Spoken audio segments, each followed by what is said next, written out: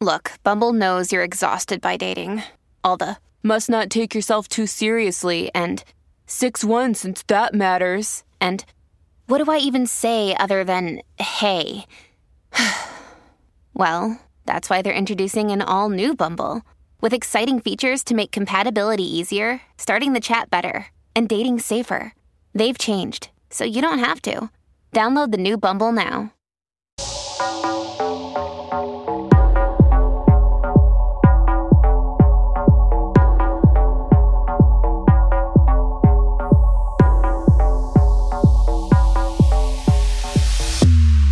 Hello, my loves, and welcome back to the Spiritually Sassy Show, where we're redefining what it means to be spiritual in the modern world. I'm your host, Sadie Simone. I'm a mystic and artist, transformational speaker, author, and the creator of the Somatic Activated Healing Method. And I'm so excited and grateful that you're here. Thank you so much. And remember, my sweet loves, my sweet corn, my sugar plum, my cutie pie. Please rate, review, and subscribe to the podcast. That really, really matters to keep the momentum of the Spiritually Sassy Show alive and well. So please do all the things and share with your community, share with your friends. All right? I love you for that, and I'm so grateful that you're doing that. Thank you. Listen, today's guest is Krista Williams, honey. Okay? Krista Williams is a spiritual and wellness thought leader. She's the co-founder and co-host of Almost 30, a top 50 podcast, global brand, and loving community created to raise the collective consciousness. Krista and I have known each other for years, but we quite never really hit it off. We quite never really went deep or exchanged more than hey, nice to see you. Hi, hey, we were always in each other's orbit because of our close friends because of our mutual friends. And I was lurking on social media, and in one of her posts came up about this epic, legendary, really scary thing that she had done that I had initially heard about this really scary thing when I was living in Bali. And I was like, damn, girl, you did that shit? We got to talk about it. And that was how we reconnected, because I was like, okay, I was not really seeing, the fullness, the deliciousness, the entirety, the wholeness of you. I was caught up in my own perception, but hey, this is delicious. We're walking together through this craziness that we call life. So I won't share what that is because you got to listen to the episode, honey. But she did a really, really scary thing. It's really scary what she did. And to put yourself to consciously put yourself, sign up for something like this, it's what is even happening? And the choice is for the benefit of all beings, for the benefit of her personal liberation and the way of helping all people to become free. So we got to applaud her for doing this really hard thing. You will hear about it in detail. So get into it. Love you, mean it. Take good care. Mwah! Holy shit. It's time. Oh my goodness. It's been a minute. We've been trying to do this, and we are actually doing it at your house. Which I love. Which I absolutely love. Thank you for hosting my podcast at your house. It's a pleasure. I'm come on over. I cannot leave every time. Oh my goodness. Thank you so much. I'm so excited to be here. And so grateful that we're actually able to meet at a time in our lives that our minds are more relaxed, our hearts are more open, and we can see each other. Yeah, really I know. See each other. I was grateful that you said that the last time we met. So Sal came on almost 30, and when you came over, just speaking to the truth of the projections we had about each other. And I can't even remember, because I feel when I saw you come in, it was it all dissolved.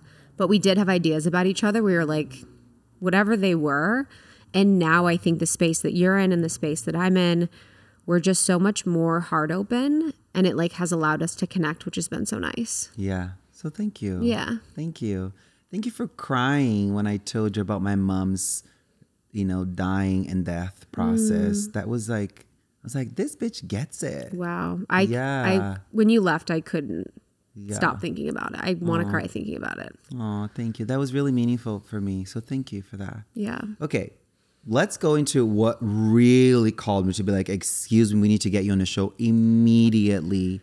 I was lurking you out on IG, and you were just looking stunningly gorgeous, as you naturally do on the socials and also in person. Hey, girl, you got your thing going, honey, and it's working. And you said... You're talking about a darkness retreat. I was like, excuse me, bitch. You went on a darkness retreat? Like Ben and I were living in this house in Bali in like a year or so ago. And in the same property, there was a darkness retreat. And Ben was like, I want to do it. I want to do it. I want to do it. I was like, I don't want to fucking do that shit. I've spent way too much time in the darkness. I'm not going back there. Fuck that shit.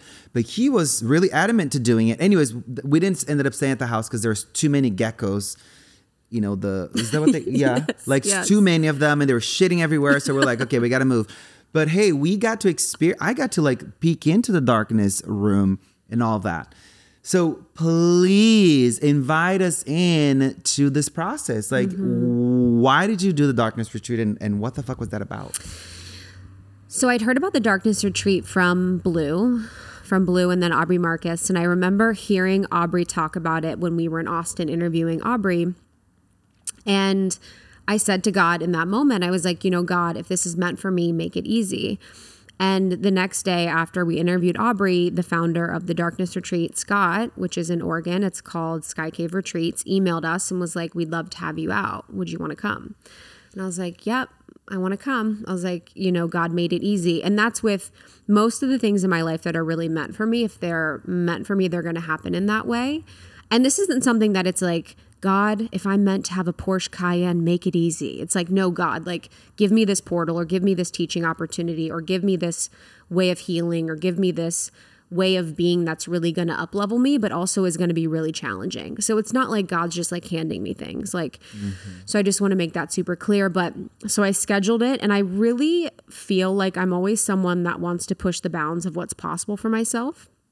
So whether that is doing the darkness or doing silent meditation retreats, or whether that's ayahuasca, plant medicine, any of the things that I've done in my life. Being fucking sober, yeah. What the fuck? Since I was 26. That's right. We'll talk about that. Major, yeah. So being sober, exactly. And so my intention going into it was really to feel the essence of who I am.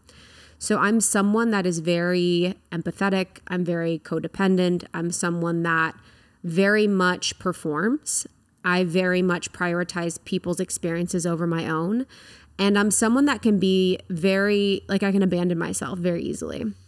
And so I wanted to feel like what it would feel like to actually know that I was feeling me instead of feeling other people, instead of feeling the environment, instead of feeling, the moon, instead of feeling my period, whatever it is. Like there's very few times in our life when we can feel our true essence of who we are.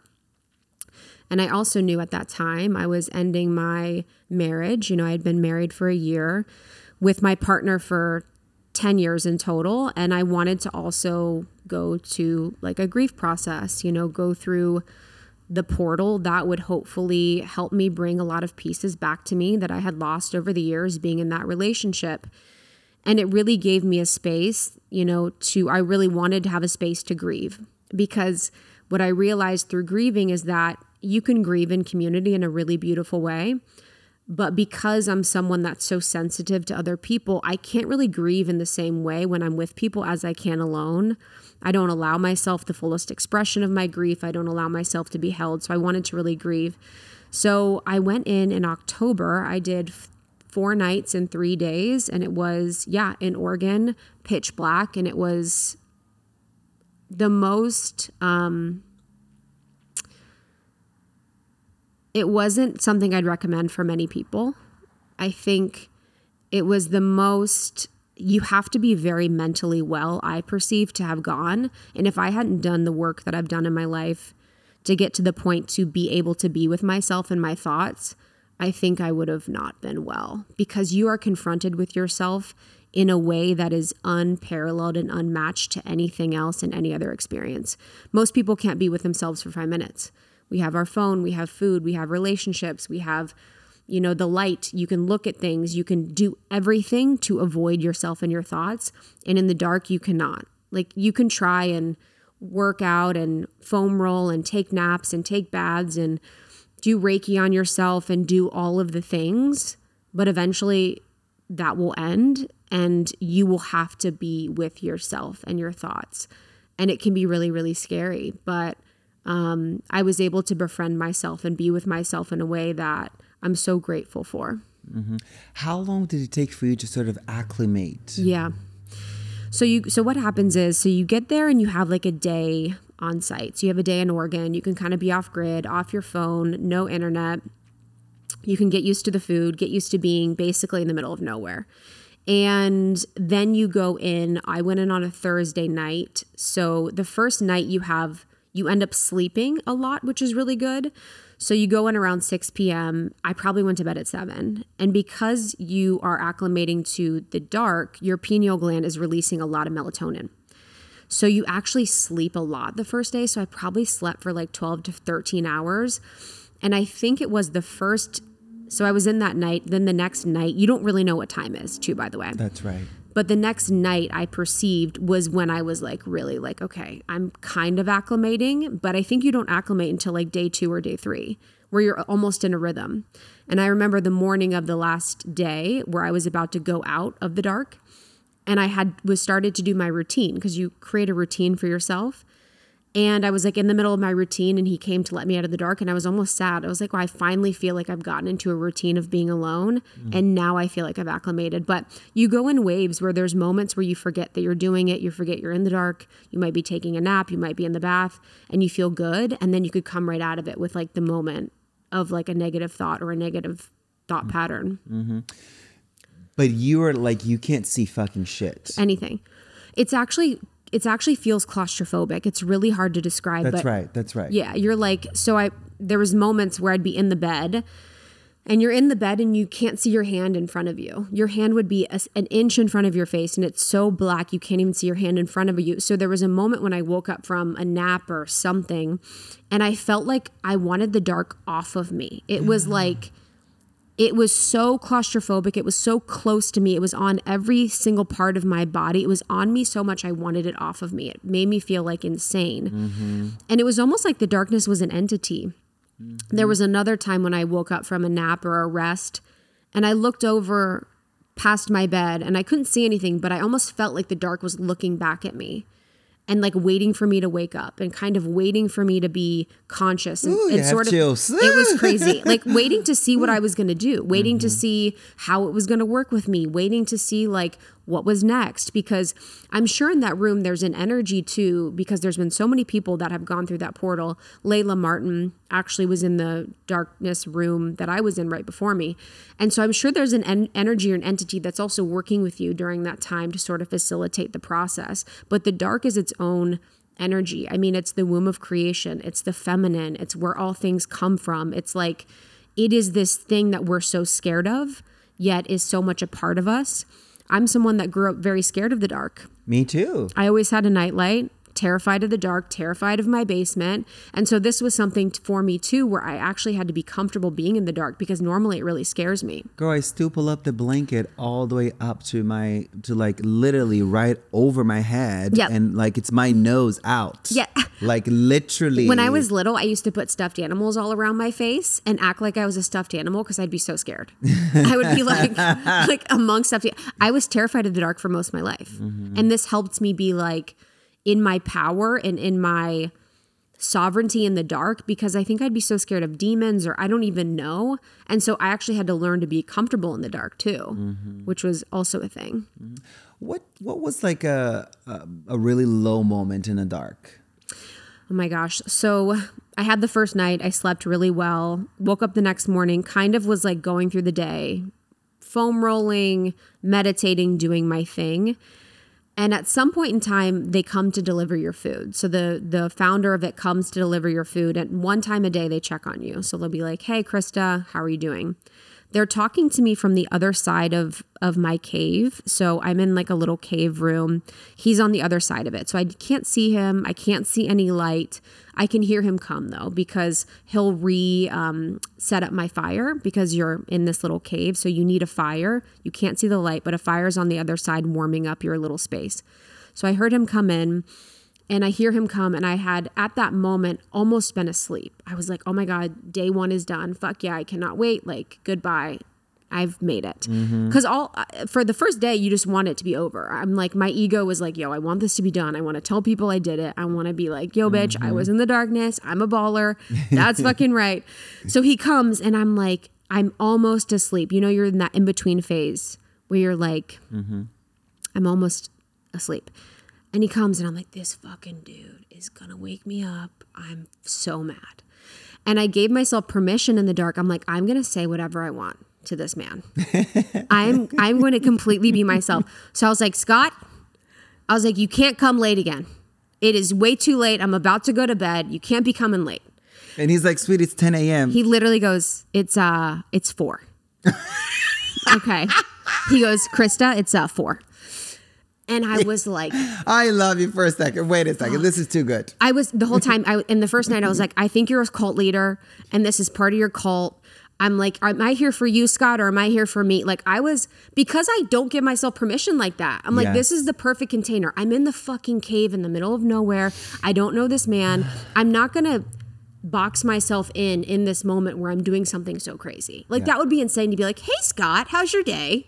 Exactly. Like, what a lie. Like, I wanted to liberate myself. So I was like, this is a cult. I don't know why I'm here. I'm here for you, Scott. I'm here to prove to everyone. I just went in. And he knows, you know, he's gone with it. But in that moment, I felt like I was going to go fucking crazy. I was like, I can't even tell you. I was like, wow, I have 3 more days of this. I'm so unwell. My mind started to go insane. It really realized that I was here all alone in this room by myself with my thoughts.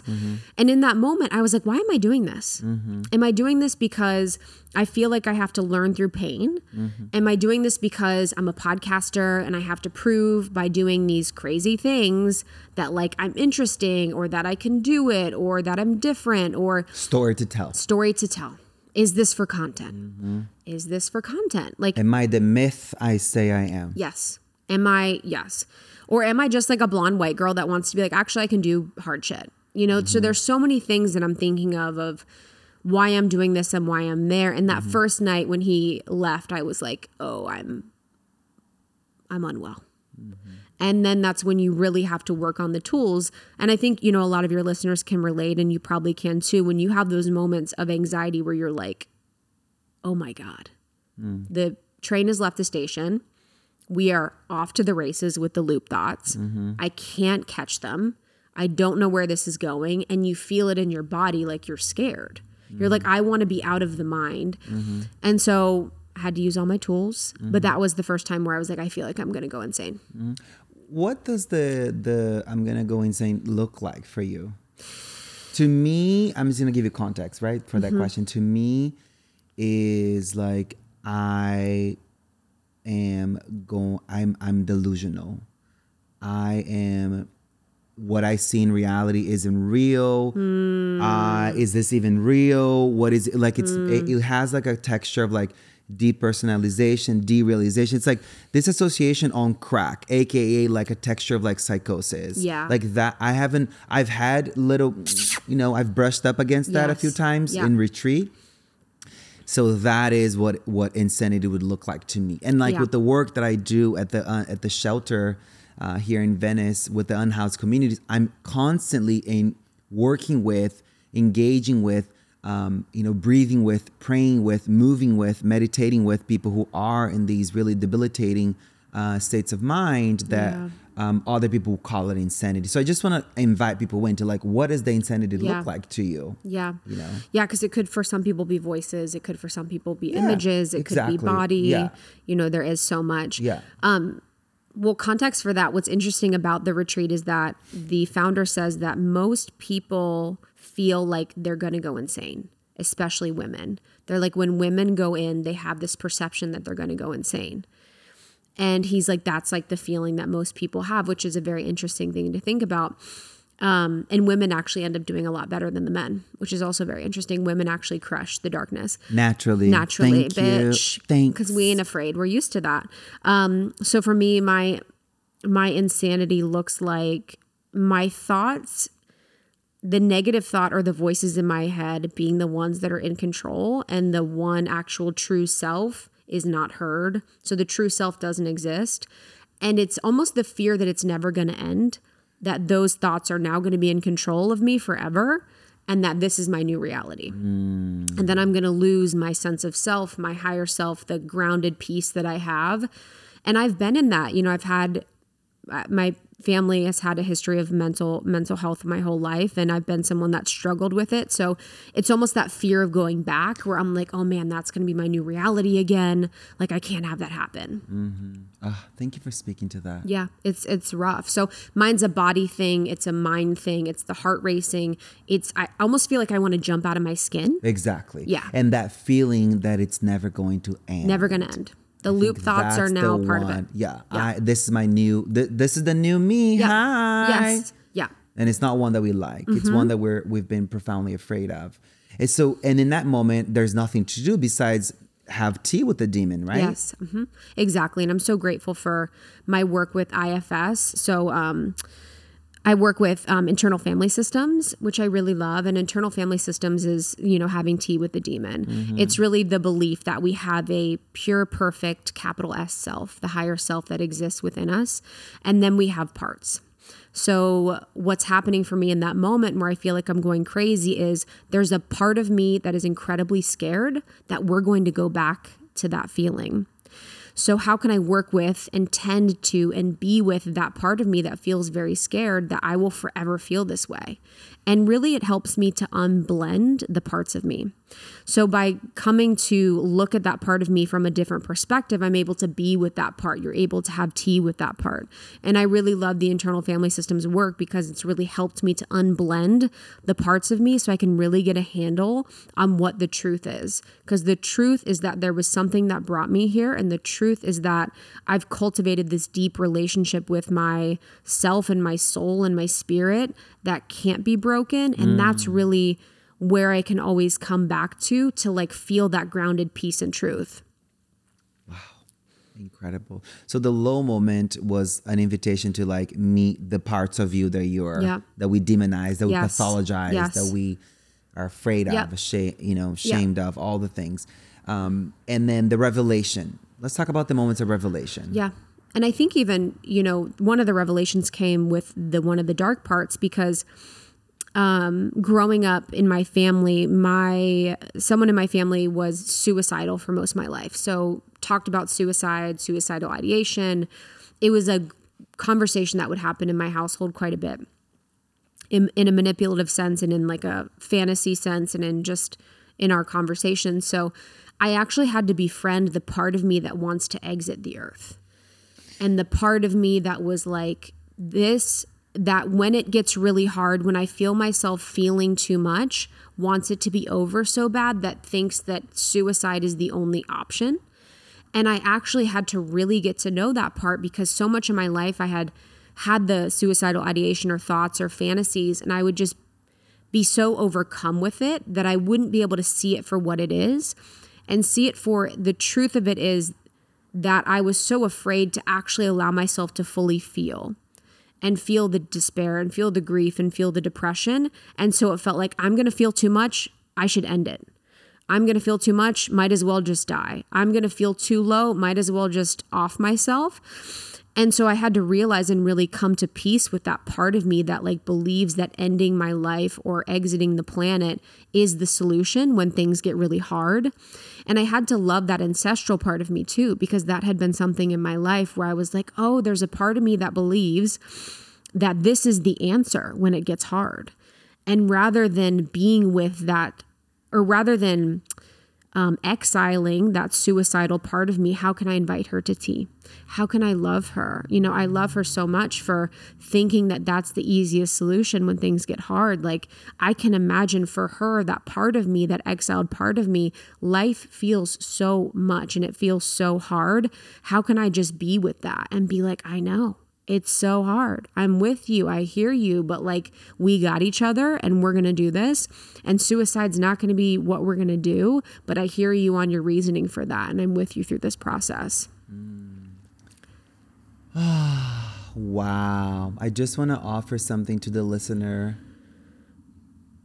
And as a reminder to myself too, that suicidal ideation and that part of us that is, inviting us to take our own lives because it's the solution to a temporary problem. It's in using the internal family system and kind of developing on it in my own personal way that I've digested this information is that it's a part of us that wants to die. It's not the entirety of us. And perhaps what wants to die is a belief system, is a habit, it's a relationship, it's a job, it's, fucking around, and it's, risky behavior. There's a variety of different things that we are doing unconsciously to kill ourselves. And then that part of us saying enough with this self-destructive behavior. So maybe it's a way of shining light into self-destructive behaviors instead of thinking that it is about, taking out your entire self, ending this beautiful life that you have right now, even though things are maybe really hard.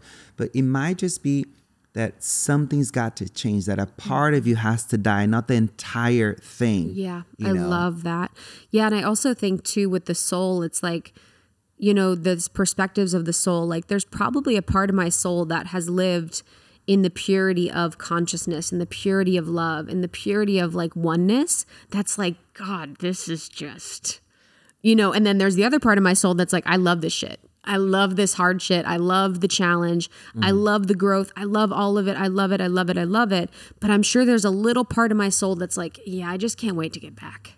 I can't wait to get back to where I came from and just have a little break. Yeah, this was so cute. Love you, Nina, at peace. Yeah, like we've had fun. We learned our lesson. We're tempted. And it's also intrusive thoughts. What are the intrusive loop thoughts that we have that really come through, and the darkness really presents you those intrusive loop thoughts and on like a platter so you can really look at them. What's your core wound?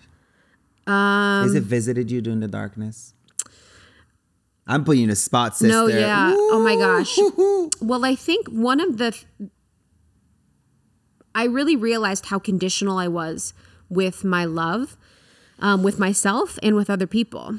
And I realized, I was like, whoa, I really only love myself when I look good, when I'm successful, when I'm liked by other people, when I'm performing in the way that I feel like people want me to perform, when I'm all of these things, and how much I take love from myself when I do that, how much I don't love myself when I'm being these things, and then how I do that with my relationships, especially in my intimate relationship that I exited, how often I would remove love from our relationship if he wasn't acting in a certain way, if he didn't say the certain thing to me, if he didn't, do the thing for me, if he didn't, take me on the trip, or if he didn't like just say the exact thing that I wanted to hear at the exact time, then I would take my love away. And I just realized how painful that would have been. And so a lot of my grief was around that piece. And then a lot of my grief around our relationship was around how painful it probably was to be with me in the times when I was unconscious, and how sorry I am sometimes that as a soul, I've chosen a path that means that I will leave people behind. And I've chosen a path that means I'm prioritizing my soul over anything else. And that means that I'm going to leave people that I really love. What does that mean, to leave them? I think, your listeners probably can relate, and I think you can too. Like, your soul has a mission here on earth that's very specific, and mine does too. And so that means that I can't be in relationships that aren't in service to my soul as much as my human wants to be. As much as my little girl and my human has this idea of this marriage being everything, and this marriage being something that you can't leave. You have to stick with them. Marriage means you're with them forever, but my soul knows that there's something else for me in my path, and there's another learning opportunity, and there's more karma with another person or relationship or place.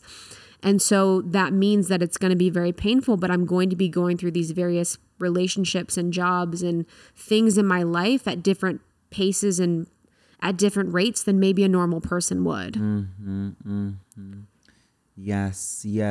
And what's the process like of like leaving people behind? Like, what would you say,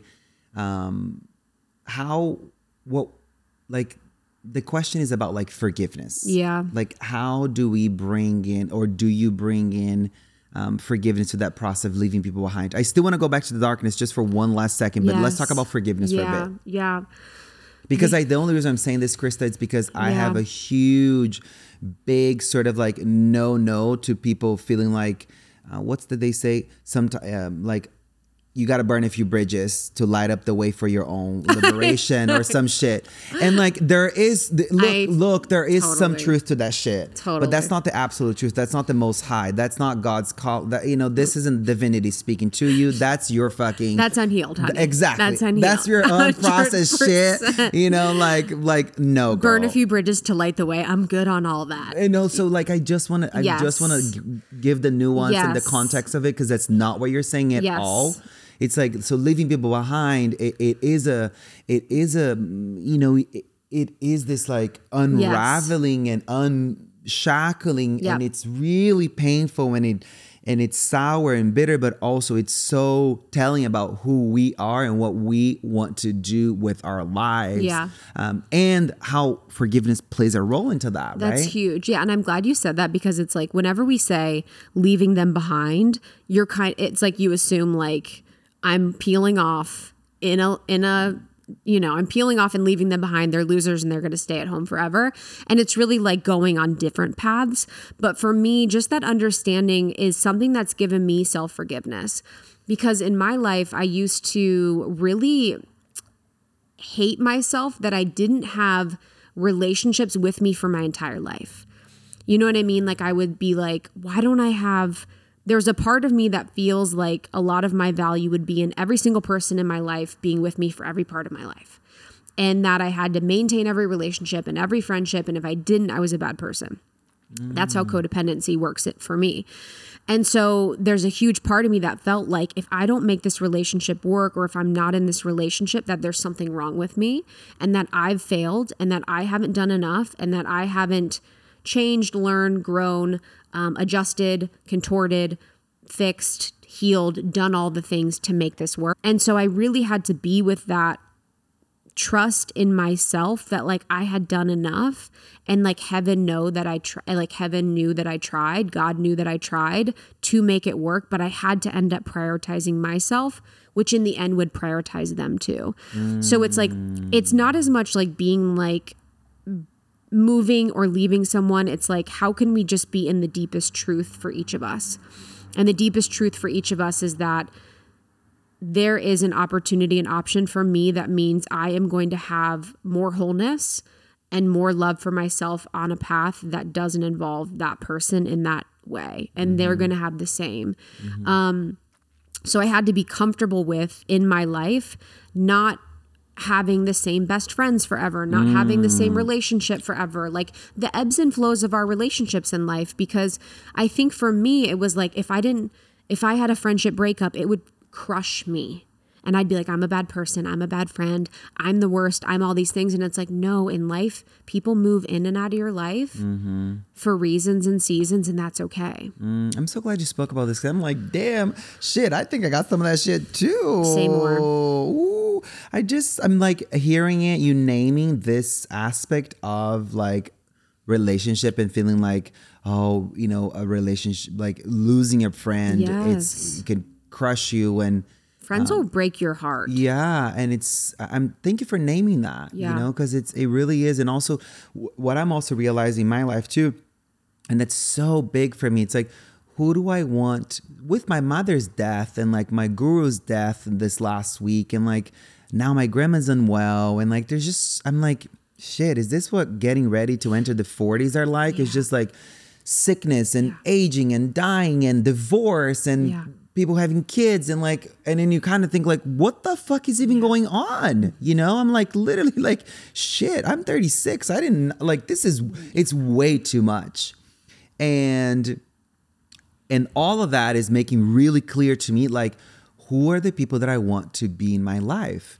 And I messaged a friend of mine who's doing this like really intensive master's program at Harvard. And I said, I miss you so much. Why aren't we close anymore? Why aren't you replying to my text? Why aren't you calling me back? Like, why aren't you in my life anymore? He's like, took 3 days to reply. In those 3 days, guess what I did?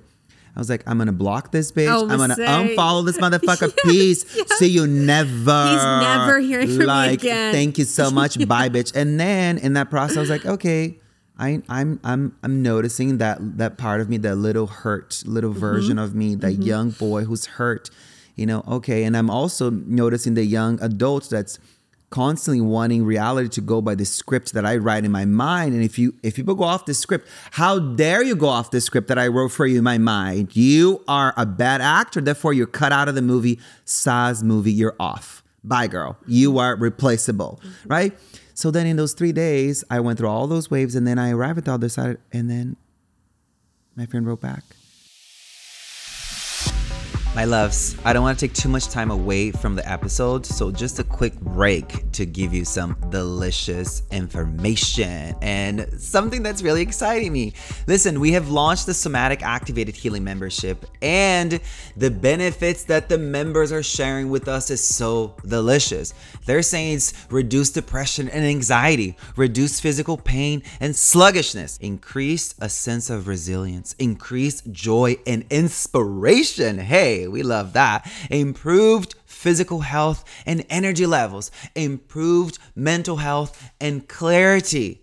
And it's deepened their connection to authenticity and self-expression. So all this is a dream come true because I've always wanted to be able to have a sacred school meet temple meets dance floor. So all of this coming together, that's what the Somatic Activated Healing membership is all about. It's helping us take responsibility for what we're carrying, and time to say goodbye to the emotional baggage, and time to say hello, open heart. Because, the body keeps the score, as we've heard this. The body holds the imprints of our past experiences. And unless you have the tools and the time to process your painful experiences as they happen, it leaves an emotional residue alive in your body, which then turns your body into inflammation, then turns your mind into chaos, therefore closes your heart. Listen, and I've gone through this experience of carrying emotional baggage, a massive heavy load for so much of my life that it was like making my body,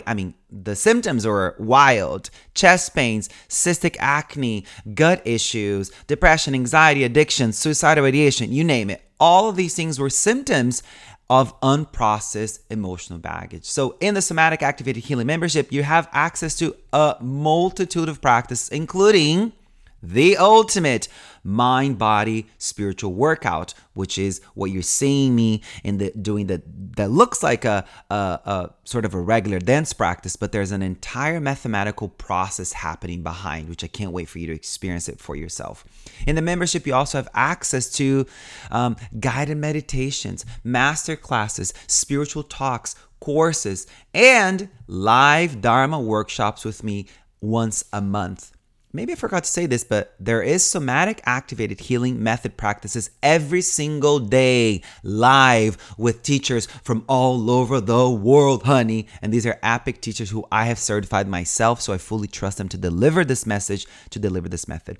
What we also have in the membership is a community page where you get to engage with other members. And we also have weekly inspirational prompts to get you going. So with the whole thing, this entire, dance floor meets temple meets sacred school, the combination of all this together will give you the support to have a robust and foundational spiritual practice that could literally radically change your life. And you've heard the members, what they're saying, that it's working. So take it from what they're saying, honey. In any case, I love you very much. I hope you keep enjoying the podcast. And we're giving you a 7-day free trial to the membership. So get in there. The link is in the show notes. And I hope I get to see you on the dance floor. Big love to you. Peace. So then in those 3 days, I went through all those waves, and then I arrived at the other side, and then my friend wrote back, I miss you so much too. I'm sorry I haven't been in touch. This program has taken everything I have to be able to get to the other side, and I'll call you so soon, and I can't wait. And through a series of words, I was able to feel this person's presence and depth and care for me. And I was like, okay, so like, I'm going to stick to this. I'm going to, the whole point of what I'm saying, Krista, is that I'm so aware of who are the people that I want to like be close to in my life, and who I want to make time for more, and who I don't want to engage with more. Because shit, it's like there's a lot of people in our age who don't have friends, or have a lot of friends, but no one knows who they truly are, who they can't hold and be with, or like, you know, they're very delicate. Yes. That's what I've realized too. I'm like, damn, I don't want any more delicate friendships where it's like you have one thing happen and you're done. Or like they're annoying one day and you're done, or they do one thing, they say one thing you don't like and they're done. Like, I want real, true, genuine friendships that can go the distance through stuff, you know, that can, even you can tell them like, yo, I was about to cut you off. There was a part of me that felt so rejected, you know, being super honest with people. Like at this point, I don't want any old friendships that aren't going to go the distance. And that means that I have to be more authentic with myself, and I have to be more truthful with myself, and I have to be willing to go the distance with people. So when people don't perform in the way that I want them to, say the thing that I want them to, do the exact thing I want them to do for my birthday, whatever the fuck, I have to also be forgiving of that too, and let them show up as a human and not as this like idealized projection I have of them of like the perfect friend. And that's so hard, right? Like what's the balance of like letting go of this script and allowing things to just be, and having standards. Exactly. 100%. Having standards, letting the script go off the window, and like really like, how do we manage that? And there's no sort of unique prescription, would you say? No, I don't know. I think, there's so much there, because it's like, first of all, the conversation about your late 30s and all the things that are going on, which is so real. And then also there is the conversation around friendship and like allowing people to be who they are. I had a situation with a friend where we went on a trip recently, or the past year, and we went on this trip and they showed this side of them that I had never seen. And it was a side of them that's like very controlling, clean freak, like just kind of in this way that I'd never seen them. And I'm like, oh shit, I know the type. You know what I mean? I'm on vacation, baby. Shoes are going to be places, plates might be out. I'm going to just kind of do my thing. And I was like, wow, this is so fucking crazy, because this is driving me insane. You're driving me insane. I'm driving you insane. And it was really beautiful, because it gave us this opportunity to be like, oh, we can be in this and still love each other, and be like, oh, I'm truthful about how I feel, that this is driving me crazy. I'm driving you crazy. But we can come and be like, oh, I love you still. And it's like, before I might be like, I'm not going to say anything to them. They're driving me insane. I'm just going to not hang out with them again. I'm just not going to do anything with them, and just would sort of move on from the relationship in this really delicate way. But being able to meet myself in the darkness and be like, yo, I am like sometimes not in integrity. I'm sometimes, you know, a bad person. I'm sometimes all these things, and I still love and accept myself. Then I can still love and accept other people. So it really is like, how can we find all the parts of us that we hate, that we think are disgusting, that we think are the worst, and really come to love those parts? Because then and only then we can do that with other people. It's so beautiful. And you know what I'm hearing too as well, it's like you wouldn't, through like multiple layers and layers of awakening, we realize that perhaps we haven't been honest with ourselves, and that lack of honesty with parts of ourselves that we don't like, and we're unwilling to like be like, oh shit, I really do that? Damn, I don't like that I do that. But like always pretending that it doesn't happen, covering it up and doing that. And then how that shows up in our relationships with other people, and how we then approach life with this sort of replaceable thing. I'm just not going to hang out with them anymore. There's no need to call them out. There's no need for them to call me out. Let's just keep things very sort of surface level, and it's like that sort of like, you know, it's cute and surface at the same time, that it's like, oh my God, they're amazing. You're amazing. Yeah, like, I'm obsessed with you. them. Exactly. You're my sister. You're amazing. That's what I would always hear. You're my sister. You're amazing. I'm obsessed with you. All these things. I'm like, you don't really know me. You know the veneer version of me, which is so amazing, true. But it's like, what if you get past that? And I feel like that would happen in so much friendships, where you're like, oh, I wanted to get past that point where you're like, you see me and you're annoyed with me. You see me and you see me doing something, you're like, I don't fuck with that. And then you can still love me still. And really realizing if you are, for everyone who's listening, it's like if you have historically been that person who has been replacing people in your life, like your Starbucks coffee cup in the morning, you got to stop, girl. Because you're going to end up alone. I'm telling you right now, you are going to end up alone. And I don't want that. I don't want that to be the mythopoetic vision for your life. I want that to be a life where you are growing old and you have community around. And you are in your, perhaps, I don't wish that for nobody, but it happens to a lot of us. Perhaps you are going to chemotherapy and you have a friend of yours that's driving you. You're going through a season of depression and someone's coming over to clean the house for you. You are, whatever it may be, but community is the antidote to so many of our problems, right? And you got to start to have community between you and you first. And then that kind of bridges into every other life. But I think that the risk of calling someone out because you truly care and because you want the connection to go deeper and deeper and deeper is so vital for the relationship to be a long-term thing. 100%. And I've had to learn to do those conversations. I don't know if you do them a lot with friends, but I was someone that didn't really do them until I got older. Girl, I was the replacer queen, honey. 100. I was like, bye, thank you. Yes, people next. love me. I'm so likable. Yes. I can make friends anywhere. And then you realize like, oh shit, like everything is just so superfluous. Yes. No. Yes. Yeah. And so I had to learn to have the conversations, and I've had amazing friends that have taught me, that have been able to call me out and just be like, hey, I just want to talk about something that I have a charge around. You said this or you did this. And it's one of those things like, it's like the more you do it, the less charge you have. And when you can really be with yourself and be like, no matter what, I'm not going to abandon you. Like little Krista, I'm not going to leave you. Even if she says something that's true, that's not true, I've got you. And I had to come to that before I could really metabolize those and metabolize feedback and metabolize those type of conversations. But that's like, it's funny because we talk about all the spiritual things and all the things in life. Having hard conversations and being honest to people that you love is one of the hardest things you could do. Like literally, it's like we're like, oh, let's go to the moon on plant medicine. Let's not drink. Let's do all these things. Tell someone that you really love and care for something that is deeply honest and truthful that could risk the relationship. Goodbye. That is so freaking hard. Go off, honey. Because literally that is like literally like I put that on the highest pedestal. Like literally that in the so-called psychospiritual healing work, we're not learning.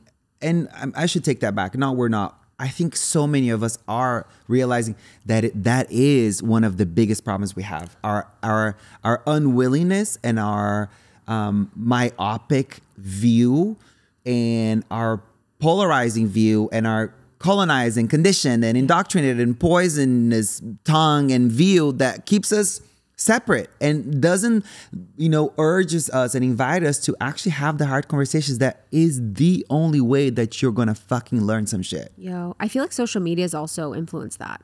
Because it's like, you're friends with people on social media. You go to like follow and you're like friends. And then you comment, you're like, love this girl. Like, love it. Love you so much. Like, I feel like it's making us have a wide net that again is really delicate. It's like you don't have these deep, meaningful relationships because you're like, oh, follow block, bye. follow, like don't care. I'll like leave them. And it's making us think it's normal, but it's like to have the depth, you have to be willing to go there. But yeah, it's fucking so hard. Mm-hmm.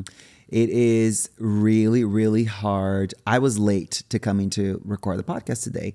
I was late. And I said late is great. Yeah, you said late is great, but you were like in the 10-minute mark. But when I pulled up 27 minutes late, I don't think you're expecting that. I fully was, and I liked it. Okay, fine. I love when people are late. Well, you were like one of a kind. You were like true. Like I want to liberate the anxiety people have when they're late because I fucking hate that feeling. Well, thank you. So thank you for that. And also, not thank you because you are enabling me to keep perpetuating a cycle of lateness, which keeps me addicted to cortisol. So no true. Thanks, honey. That's true. I should have shamed you. Yeah, exactly. No, please don't. No. We should have kept the door locked. Yeah. Me and Kim. So, but the point, what I'm saying is I was in a deep process with my partner where I was hearing really hard things that I do that are so unconscious for me.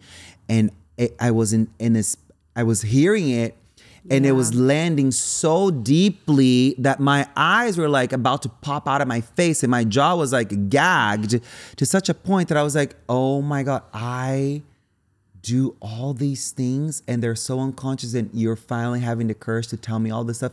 And I was learning so deeply about myself that I was like, Krista, I know this bitch isn't deep in the work. She's going to understand when I tell her that this is what was happening. I was like learning through hard conversation. Yep. I was being called out on a behavior that happens so unconsciously for me that I'm so unaware because I think I'm doing the right thing. But it's like there is a texture of not so cute, honey. And I was being called out on it. And it was like, oh, damn. This is hard. But in the moment of me, you said it. Can I hear the hard thing and not believe that the hard thing that they're telling me is the truth of who I am? Can I hear the hard thing and immediately, what's the word you use? Metabolize. Can I metabolize what I'm hearing? The problem is so many of us are fucking spiritually, psychologically constipated that we're not listening to shit. We can't take in anything else, honey. Yeah, just too much. And like, well, because also too, if you have your ego's like anything that's going to tell me I'm not whatever is not okay. And you think you're the things. And once you do any of the work, you're like, oh, I'm not the sister, mother, spiritual teacher, whatever. I'm so much more. And also it's like, how is this an opportunity for me to come home to myself, to be closer with them? And it also doesn't mean what they're saying is true. So also they can say what they want to say, but it doesn't also mean that what they're saying is true. So you can also be like, oh, I totally hear that and I respect that and I love that, but I'm not going to change who I am, so it doesn't mean everyone's right. But I mean, that's like the work, is being able to be and stay in your heart in hard times and in hard moments. So good for you for taking the feedback from your mans. Yeah, it was, and I love that you named that too. That's like, we're only living through our own projections, and like our projections are impure to the degree that we are unwilling to look at our shadow, befriend our demons, go to do the deep inner work. So the more that we do this work, the more our projections are pure, the more we are actually perceiving reality through the lens of the heart, not through the, colonized, painful view of the mind, right? Yeah. And then also realizing that sometimes we can't see shit for ourselves, and somebody else has to call us out on the stuff, And also the more we purify our perceptions, the more we can actually say, you know what? Thank you for saying what you're saying, but no thanks, girl. Because that is not, you're inviting me to this level that you're at, but I'm unwilling to go there because I've been there already. So thank you. Yeah. Yeah. I've had friends do clearing, like try and have clearing conversations that are just fully inaccurate reads too. So it's like, okay, you're reading something this way, I'm reading something this way. I can take that on and tend to the part of you that's activated right now and see that part of you that is seeing something that I'm not, and not negate it or debate it, but like just be with it and be like, okay. It's almost nice because you're like, that's such a projection. I'm endearing. This is endearing to me. Like this part is endearing to me, but then people can spit some major truth that can like change your life. Like I've been so grateful for the feedback that I've been giving by the people that I trust. And I think that's the biggest point here, is like having your circle of people that you're like, you can give me feedback and I can give you feedback. So it's like not having, this person that you just met being like, hey girl, can I give you feedback? It's like, no, bitch, I don't care about your feedback. I don't know you. I don't trust you. You haven't seen me. Spirit told me. Oh my God. Do you get those? Oh, honey, don't come for me. Don't come. I'm like, you think my guides are talking to you? Spirit told me to tell you this. And like, I'm like, it sounds like I'm mocking it. And it is a little bit like, sassy for me to say this and a little bitchy, but it just like, unless you have a deep, intimate relationship with somebody, or that's what you do for work, don't come for somebody who you just met at a festival and say, Spirit told me. Spirit told me that I should be on your podcast. You probably get that a lot. I mean, I do too. yeah, you get it. Yeah. No, it's Kim over here sitting across from us. She's like, bitch. Yeah. I was like, People be bombarding it. Gotta have spiritual hygiene, honey. Yeah. But listen, let's kind of like circle back to one last thing about the darkness. Like what is the biggest takeaway from having spent time in the darkness? I think I was really amazed and blown away, and something that I could really take with me forever was witnessing myself go through this process of feeling and healing, that it was almost like I was like being puppeteered through a process of grief where I would be resting and I'd be, just in a moment, and then I'd get up and I would feel a big emotion and have the fear of like, it's never going to end. I'm so scared. This is so painful. And then going over the waterfall to feel that emotion, being on my knees, just like in it, crying, recovering, taking a bath, eating a meal, resting again. Like the cycle of healing and being in the body and being in the work that I was going through repeatedly was just so beautiful. And I was like, wow, this is what it is. It's actually not being in feeling the whole time. It's actually having moments of respite. It's actually having moments of peace. It's actually having moments of rest. It's actually having moments of, being in a bath and just kind of chilling. And that's really how life is. It's like the seasons and cycles that we go through where when we're in the moment on our knees, crying and just like in the feeling, in a few moments it'll pass and you'll be eating soup on the stoop and just restoring and resting. And so I was just really amazed at how I could really mother myself and be with myself in the process of feeling and healing. And it felt really complete and it felt really embodied, and it just felt really, really nice to give myself that opportunity that I don't think I really give myself that often, to feel in that way. Thank you. Mm-hmm. Thank you. I can see the we call it in the Buddhist jargon words, equanimity. Yeah. This like inner psychological stability that you have developed, strengthened, cultivated by being in the darkness. Thank you. So hell yeah. Yeah. It's such a gift. I think choosing to be with yourself and your mind in that way, like that, is like no joke. Mm-hmm. Like I said, I wouldn't recommend it to many people because it is really the hardest thing that I think many people could ever do, because we have so much distraction, caffeine, phones, work, relationships, temperature, pornography, alcohol, drugs. And to take all of that away and just be truly music, with Netflix, your mind. Yes. Blah, blah, blah. List goes on. And everything is like really, really crazy. And, for the listener, I think if you are able to spend literally 1 hour doing nothing, that is already your own little glimpse of the darkness retreat, and just laying there looking at the ceiling and just like being with whatever comes and greeting everything that comes, like, hey, you're welcome here.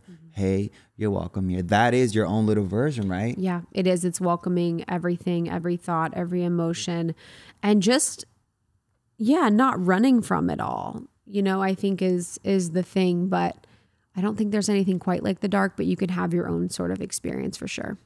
Like developing the inner stability to befriend every demon without pathologizing or demonizing the demons, but inviting, as Rumi says, as a friend who's here visiting you from the beyond. And then I've taken the Guest House poem to an even another level to say, the way I metabolize and digest it and embody that, it's like, and he says this in a poem too. It's like, you've invited them, they're here because you've invited them. And it's really interesting to think that every thought, every feeling, everything that we are experiencing in our lives, we have some fucking how invited into our lives. And this opens you up to like, look at ancestral trauma, transgenerational trauma, things that are in your family tree. Also, if you have a more esoteric view, past lives and yada, yada, yada. But, it just opens you up to kind of see everything to a more sort of like layered lens that, wow, if this is here, it's because perhaps maybe it's the previous iteration of Sa or the previous iteration of Krista has sent out a fucking invitation for it to come and visit me in 2023 at this exact time when I'm walking through Whole Foods and just getting my fucking anxiety tincture and my fucking papaya and my peanut butter. Bye, bitch. But no, I got flooded with the fucking flashback of the shit. It's like, no, why? But then instead of saying why, just say, okay, cool. You're here. You're a friend. I've invited you. Somehow someone sent an invitation for you to come here. So let me just like welcome you in. You know, we spent our whole lives distracting ourselves from all of the visitors. You know, why? Yeah, and once you see them and integrate them and love them, usually they go away. Or usually they're just like there and you can befriend them. And I think that's the point. But I think the most important part and why I love internal family systems is like having the center self helps you to be like, that's not me. You know, so you can think the thought in Whole Foods that's like, oh, I'm like a piece of shit. And I forgot I was a piece of shit. And you know what I mean? And you're be like, oh, that's not me. That's the visitor. Like that's here. And so it's like having that core you and finding that is like some of the most important work I think we can have. Okay, so we're coming up to the last 10 minutes of the show. I want to ask you, how the fuck did you get to be so wise? Like what cracked? What happened that prompted you in this direction? How did I get to be so wise? I think the work that I do provides me opportunity to connect with amazing people all the time, like yourself.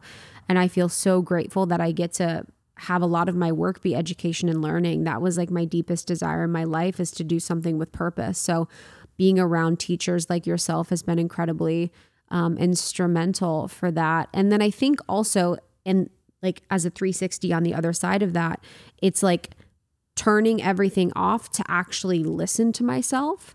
And I think that's what I've been really obsessed with lately, is like not consuming anyone else's content, not consuming anything else, not consuming anybody's books, anybody's podcasts, anything else, even in our realm, because I've noticed that it's really skewed my perspective on things.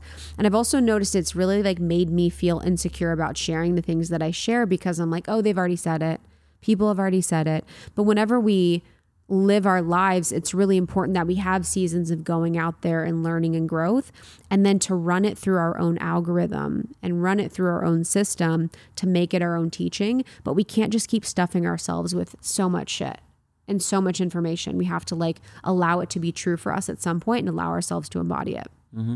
But was there a point that you knew that you had like, you know, because like with almost 30, you, of course, you are learning and educating and being inspired, all this stuff. But was there a point in your life that something just was like, oh shit, like, like, you know, like something, I'm doing this. If you're listening, I'm like doing this like neck thing. I'm like, you know, like something just cracks, like, you know, like, I'm like, I'm smart. Exactly. Like, oh shit, I know. Like, she's now wise. Yeah, exactly. Like, you know, like I don't know the exact moment, but it was a moment. I was living at the Omega Institute, upstate New York, living out of a tent. And this is amazing. And I had been like in and out of India for like 6 times at this point. Had spent in and out of India had been in and out of India for 2.5 years, and then I'm living at upstate at the Omega Institute, and this is a place that like now I get asked to teach. My photos in a catalog. I'm next to all the big OG spiritual teachers. It's like completely insane, and also it's like, okay, girl, I'm living my dream. I'm living my dharma. That's why these dreams are coming true. But I remember teaching a class for the staff, meaning the people that worked at Omega. When you're a staffer there, you have an opportunity to teach classes there for other staffers. Mm-hmm. So I'm teaching a class, and 30 people came, and people had the most raving things to say about it. Mm-hmm. And in that moment, I felt so energized, so alive. It was my first time ever teaching, and I was like, this is what I'm meant to be doing. Mm-hmm. This is me. I'm able to digest this shit, and I'm able to inspire people with what's being digested in me. Wow. So that moment, you know, and that was like 2017. That's like the click. Yeah. Where that's you're when like, this clicked. is it. Yeah, click. Yeah. I think mine has probably been, there have been a few moments interviewing where I've had the click where I'm like, oh, this is what I'm meant to be doing, because I love questions and people and learning. And then probably when we went on tour, you know, we went on tour for almost 30 years ago, I was working a full-time job in the corporate world. We went on 2 world tours when I was working a corporate job, full-time. I was the worst employee, but just being on tour and meeting people in person and like being able to really be with people in a way of service, in a way of joy, in a way of inspiration or whatever it was like fucking it for me. I was like, this is it. Like just feeling like I could be myself, and that was all that I needed to do. Like, oh my God, like all you need to do is be yourself was like, it was just the dream. So I think probably on tour. Wow. Yeah. That's amazing. Thank you for naming that, because I feel like it's important for people to like have these like moments of like knowing that they have changed. Yeah. And I'm really grateful you're bringing it up too, because I was with Sahara a few weekends ago and we were with a group and she's like, of all the people that are here, you've changed the most. And I'm like, what? I can't see it, because you're with yourself every day. I'm like, I'm still wearing slobby sweats. I'm still like doing this thing. And it's so important to have relationships or reflections or just invitations for that. And to have people that can help you do signposts. Like, hey, do you remember when we were talking about this? I have a dear friend that just moved to Malibu, and I was like, baby, do you remember? We were dreaming. We were on the beach saying you wanted to move to Malibu, and here we are. It's like having that for yourself, but having that for the people in your life to remember, like, so you just don't have life pass you by and you're like, wait, what? My dreams are here and I didn't even realize it. Thank you. We talked a lot about friendship today, which is very sweet, very needed conversation friendship's to have. Huge. Yeah. I think so many people are going through friendship transformations right now, wanting more depth and more intimacy and more truth and more honesty and feeling really alone in friendships and having also friendship breakups, a lot of friendship breakups too. Yeah. There's a stats in the US that 1 out of every 4 people have no one to talk to. So when you walk into a room with 4 people, 1 out of those people have no one to talk to. Wow. It's like, so hard for me to understand that. Like you walk into it's insane. I know. Like literally, if there was a 4th person in this room, 1 of us don't have anyone to talk to. Yeah. 1 of us is going through life completely alone, is going through life all like, it's one of the reasons why trauma is so severe and so heavy and so severe and heavy, yes, but so it replays and it has this texture of it leads us to ruminate. It's because when the pain happens, we don't have anyone to share it with, and having the burden being shared as it happens is such a powerful way to start to unhook ourselves from overly identifying with the pain, with the trauma. So friendship is key for the process. Community is key too. I think it's a Western thing too. We just are in our own worlds. We're in our own houses, in our own boxes in the suburbs, just kind of cruising around. And I don't think we've prioritized community enough. So it makes perfect sense, especially with social media and the internet in the world today, that people feel lonelier than ever. Yeah. And that leads to another stats real quick that says, heck yeah, stats. I mean, Come just another through. one, because I'm like so amazed by this. 60% of Americans die alone. I mean, that kind of, it's hard to even hear that. I see my what? grandparent in the, you see people in homes and it's painful. Yeah. Makes me emotional. It's just so wrong and sad and weird. And I think we're just a world of convenience too, where we're like, yeah, that, we're young now. We don't want to deal with it. We just negate and neglect old people and older people in like the weirdest, cruelest way. And we don't make time for connection, huh? It's like, it's so much, everyone's so busy with like being an entrepreneur and like starting their own business and it's a fine line that I'm learning to navigate. Yeah. I'm in question. I'm in inquiry about this very often. And the people who hear are the people who are closest to me and also my teachers. And this is like really interesting paradox of like, do I have to express myself? And do I have to make a business out of expressing myself? Yeah.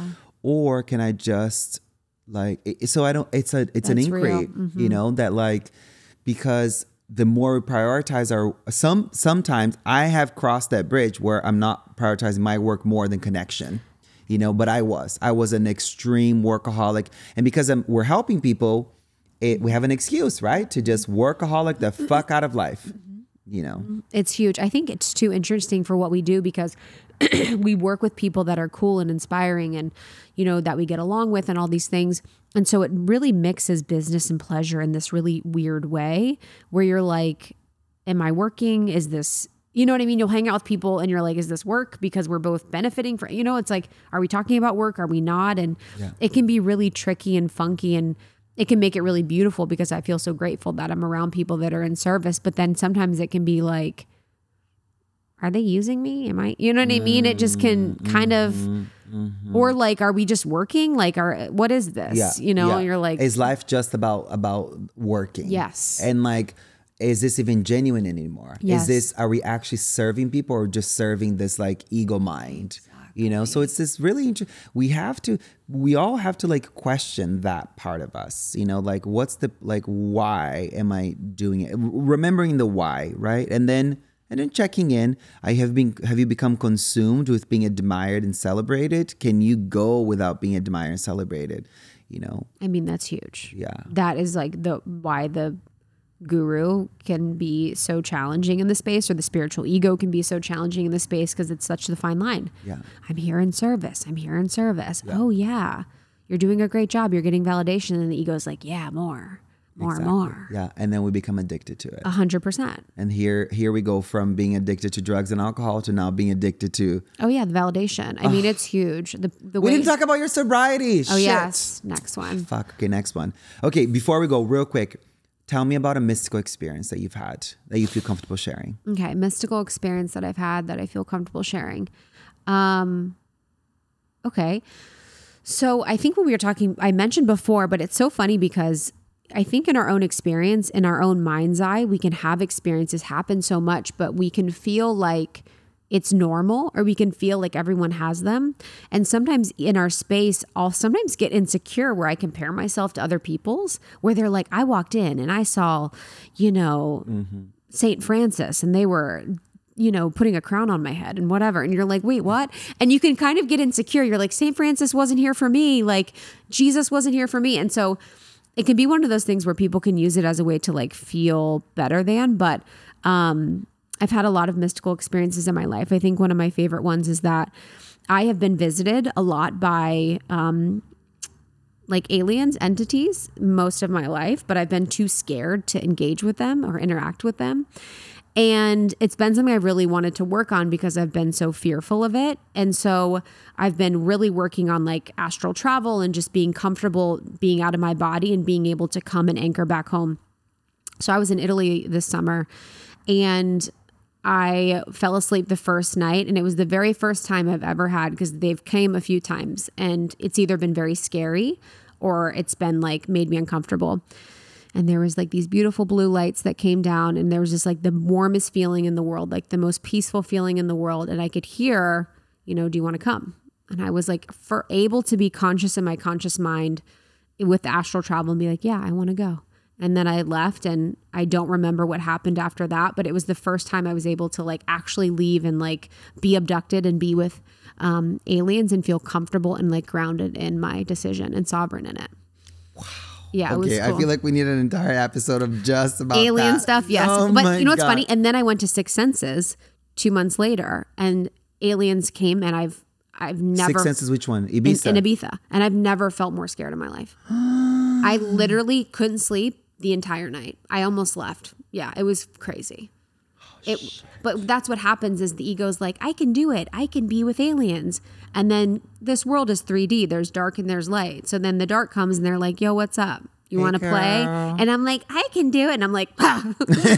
I'm like, oh no, I'm turning on all the lights. I literally was up watching like the Kardashians to like bring me back to my body. I was like, oh. Exactly. So it's, you don't want to play with stuff like that, but yeah, alien stuff is probably like my favorite. Oh my God. Okay. We definitely need to talk about it. Wow. Well, thank you so much. This has been so fun. I'm so grateful. Oh my God. Thank you. Thank you for like doing the show at your house, in your couch, where you feel I was going to say at home because this is your home. This is. I love just being on the couch. I'm like, this has been. So thank you so much. What a joy. Thank you very much. I'm excited to hear what you and Ben were talking about after this. So I'm grateful, but I'm so grateful to know you, and it's been such a pleasure. And I'm just so grateful to God for like bringing us into each other's lives at like the perfect time to really see the truth. And I just trust so much of my journey and my path. And it's moments like these where I can be reminded like, okay, you're going to see the right people at the right time. You're going to be seen by the right people at the right time. And just knowing that as I move closer to my authenticity, that the right people will see me. Amen, sis. Amen. And me too. The feeling is mutual. Yeah. Okay, guys. Well, we love you. Love you. Goodbye. Goodbye. Ta-ta. Hey, thank you so much for listening to this episode. I mean, honey, this was lit. I love you, mean it. And remember, please go rate, review, and subscribe the episode and subscribe to the podcast and share this episode with everyone. If it touched you, if it really struck a chord in you, if it resonated with you. All right. Krista, thank you so much for being on the episode, being on the podcast. I loved every moment of it.